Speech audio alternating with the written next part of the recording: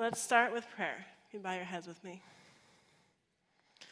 Dear Jesus, come into this church today and be with us. Let your Spirit lead and guide us to hear your message. And thank you for everyone here and all the blessings that they bring with them. We love you so much. Amen. I just want to say, I am proud of myself. I was born an Adventist.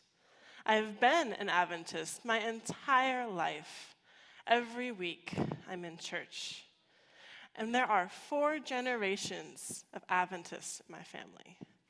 It is in my blood.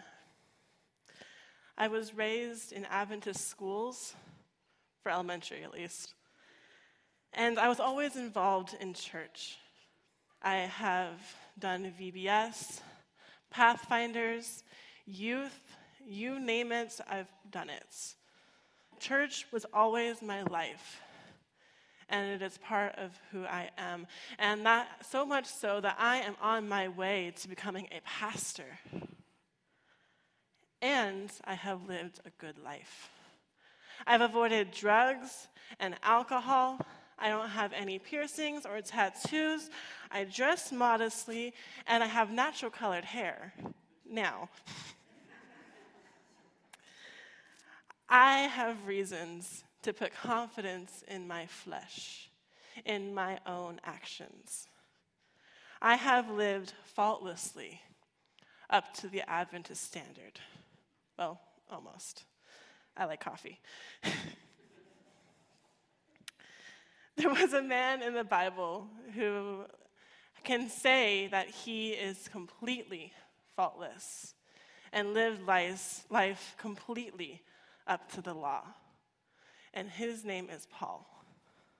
So let's open our Bibles up to Philippians chapter 3. And let's hear what he has to say about this topic. For now, we're going to start in verse 4.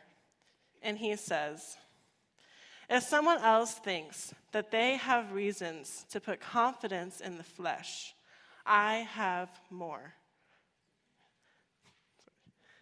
Circumcised on the 8th day of the people of Israel, of the tribe of Benjamin, a Hebrew of Hebrews, in regards to the law of Pharisee. As for zeal, persecuting the church. As for righteousness based on the law, faultless. Paul lived a perfect life according to the law. He was a member of the church. He knew the Torah and the law, and he was born into the right family and was raised in the right way. According to the law, he was faultless. But the text does not stop there.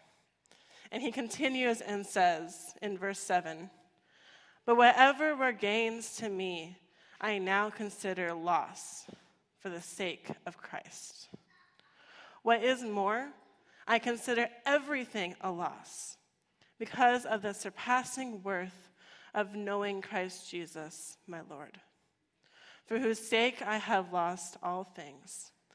I consider them garbage, that I may gain Christ. Some versions here, they'll use rubbish instead of garbage. So if we go back to the Greek, to the meaning of what rubbish or garbage means, you get the word skybalon, which means dung, poop, human or animal feces. But this word is also used in order as a general or symbolic way to describe something that is useless, rejected, or despised. So when Paul calls all of the accomplishments that he has earned before Christ rubbish or skybalon, he is calling it a load of poop. And so he is speaking to the people of the day People who thought that you were a good person if you kept the law perfectly, if you were born into the right family, if you were born the right gender, then you were perfect. You'd have Pharisees that would sit in front of the temple and they would say, "I'm so glad I am not a sinner like that person over there." Or, "I'm so glad I was born a man and not a woman." Because these things are what created your righteousness.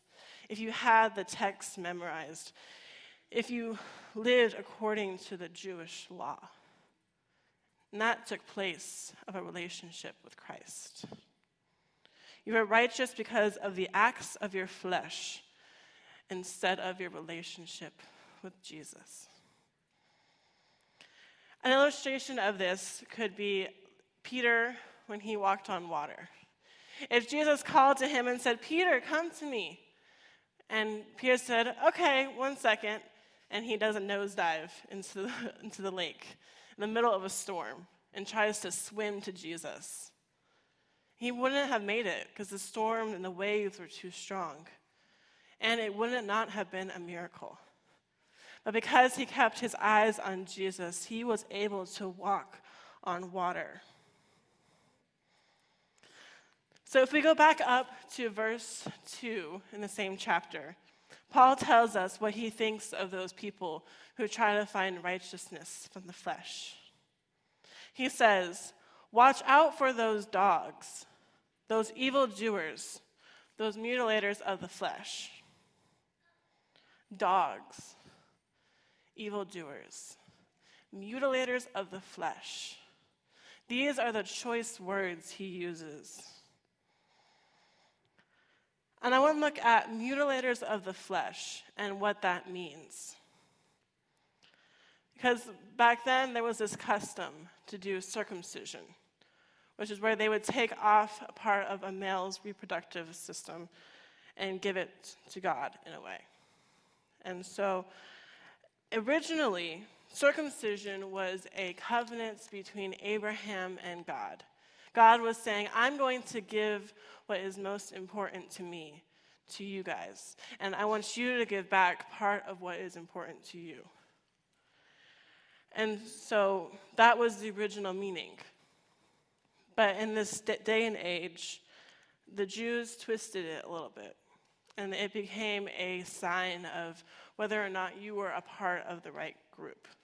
If you were circumcised as a child, then that showed that your parents raised you right as a good Jewish person. So now you have Christ coming in and saying, all can be saved, even Gentiles. And there's this argument of whether or not Gentiles had to be circumcised, whether or not circumcision was still needed, even though God's side of the covenant was fulfilled. So to them, living according to the law and doing these physical things was more important than the life of Christ. Because these earthly things are what saved you. But then Paul continues and uses the same phrase in a new way. And he says, "For it is we who are the circumcision, we who serve God by his Spirit, who boast in Christ Jesus, and who put no confidence in the flesh." We who are the circumcision. It is no longer just an act or a characteristic of the flesh. It is part of who we are. We are that covenant between God and man. We are that relationship. Is there something today that we possibly might use in the same way? And it becomes a characteristic of us instead of who we are. Something that maybe we say, "Oh, we did it, so we're good," and we can just leave it there, and we can continue living our life and not worry about it and not act upon it. Maybe it could be baptism, where we did it and then we're done. But it's a life of becoming who we are. I am a baptized member of God's church. and we need to keep our eyes on him so that we may walk on water, and we may survive the fires of the furnace, and we may be able to get through these hard times that we may face in life. So, to really understand this text, we would need to look at the whole book to get the context. And if you go through and you read Philippians, you find that it is a book of joy and thanksgiving. It is a book that says joy and rejoice 16 times in 4 chapters. That is the theme of the book, and it is what it is about. It's the same book that we get texts such as, "Rejoice in the Lord always, and again I say rejoice." So you would believe that Paul wrote this book at the height of his life, when he was going through amazing things and ministry was being done and everything was wonderful and beautiful. But that's not the case. He didn't write it when everything was great. He wrote this letter when he was at rock bottom. Paul wrote this book, this letter, from prison. And not just any prison, but the lowest of lows of prison. He knew that when he went there, that's the last thing he was going to see. It was in a dark, cold, dry hole in the ground. And out of this depressing and sad moments, he comes up with this book full of joy and happiness. So how is that possible? I want you to imagine the worst moment that you have felt. Maybe it was when a friend betrayed you, or when a spouse hurt you, or you couldn't make ends meet with money, or whatever your darkest moment was. And then you come out of it reading a book of joy and rejoicing in God. For me, I know that would be very hard. But Paul found the secrets of how to be joyful in all circumstances. No matter what was going on around, he still had that joy within. So what is this secret? How can we do that when we live in such a time that is hard and scary and we don't know what's going to happen? Well, in this chapter, he shares the secret with us. If we look at verse 9, back to where we were, it says, "That I may gain Christ and be found in him, not having a righteousness of my own that comes from the law, but that is which is through faith in Christ, the righteousness that comes from God on the basis of faith." Faith in Christ is a powerful thing. To have faith that you know he loves you unconditionally. To have the faith to know that when you're going through hard times, he is there for you. And he is in those hard times with you. That's what helps us get through these struggles and these problems of this world. Because there will be problems. And there will be money issues. And people will be mean to us. But we have this assurance and this faith in Christ that helps us fly above those problems and get through them. To trust that he will take care of you. My very first day here, I fell in love with this church almost instantly. But there was one person that I met that stood out to me. Because when he comes walking up to me, before even saying his name, he says, "Do you believe in justification by faith?" I see y'all looking back, yes. And so, yes, Bob comes up to me, and it's the first thing he says, and I get all nervous because I'm all, like, scared my first day, and I'm like, yes, wait, no, wait, maybe? And so then I thought about what he said, and once I figured out what he was asking, I was very impressed by his question. And yes, Bob, I do believe in justification by faith. Faith in Christ Jesus. Because that is how we need to live our lives and how we get that justification through Christ and the gift that he has given us. And to live a happy life. There once was a young girl, and she wanted to understand happiness and joy. So she goes up to her grandma and she asks her grandma, "Grandma, when are you the most happiest?" And grandma smiles and says, "I am the happiest when I am working in my garden and pulling flowers and planting new ones. That is when I am the happiest." And the little girl just smiles and says, "Okay," and she keeps walking. And she runs into her mom. And she asks her mom, "Mommy, when are you the most happiest?" Mom just smiles and says, "I'm happiest when I'm with family, around those who love me, and I love them." The little girl just smiles, "Okay," and she keeps walking. And she comes to her dad, and she asks him, "Daddy, when are you the most happiest?" And he smiles and says, "When I am with you, I am the most happiest." And then he asks her, "Sweetie, when are you the most happiest?" And she says, "I am the most happiest when I am alive." And he puts his hands on her bald head and holds her close and remembers the past several months of her fighting cancer.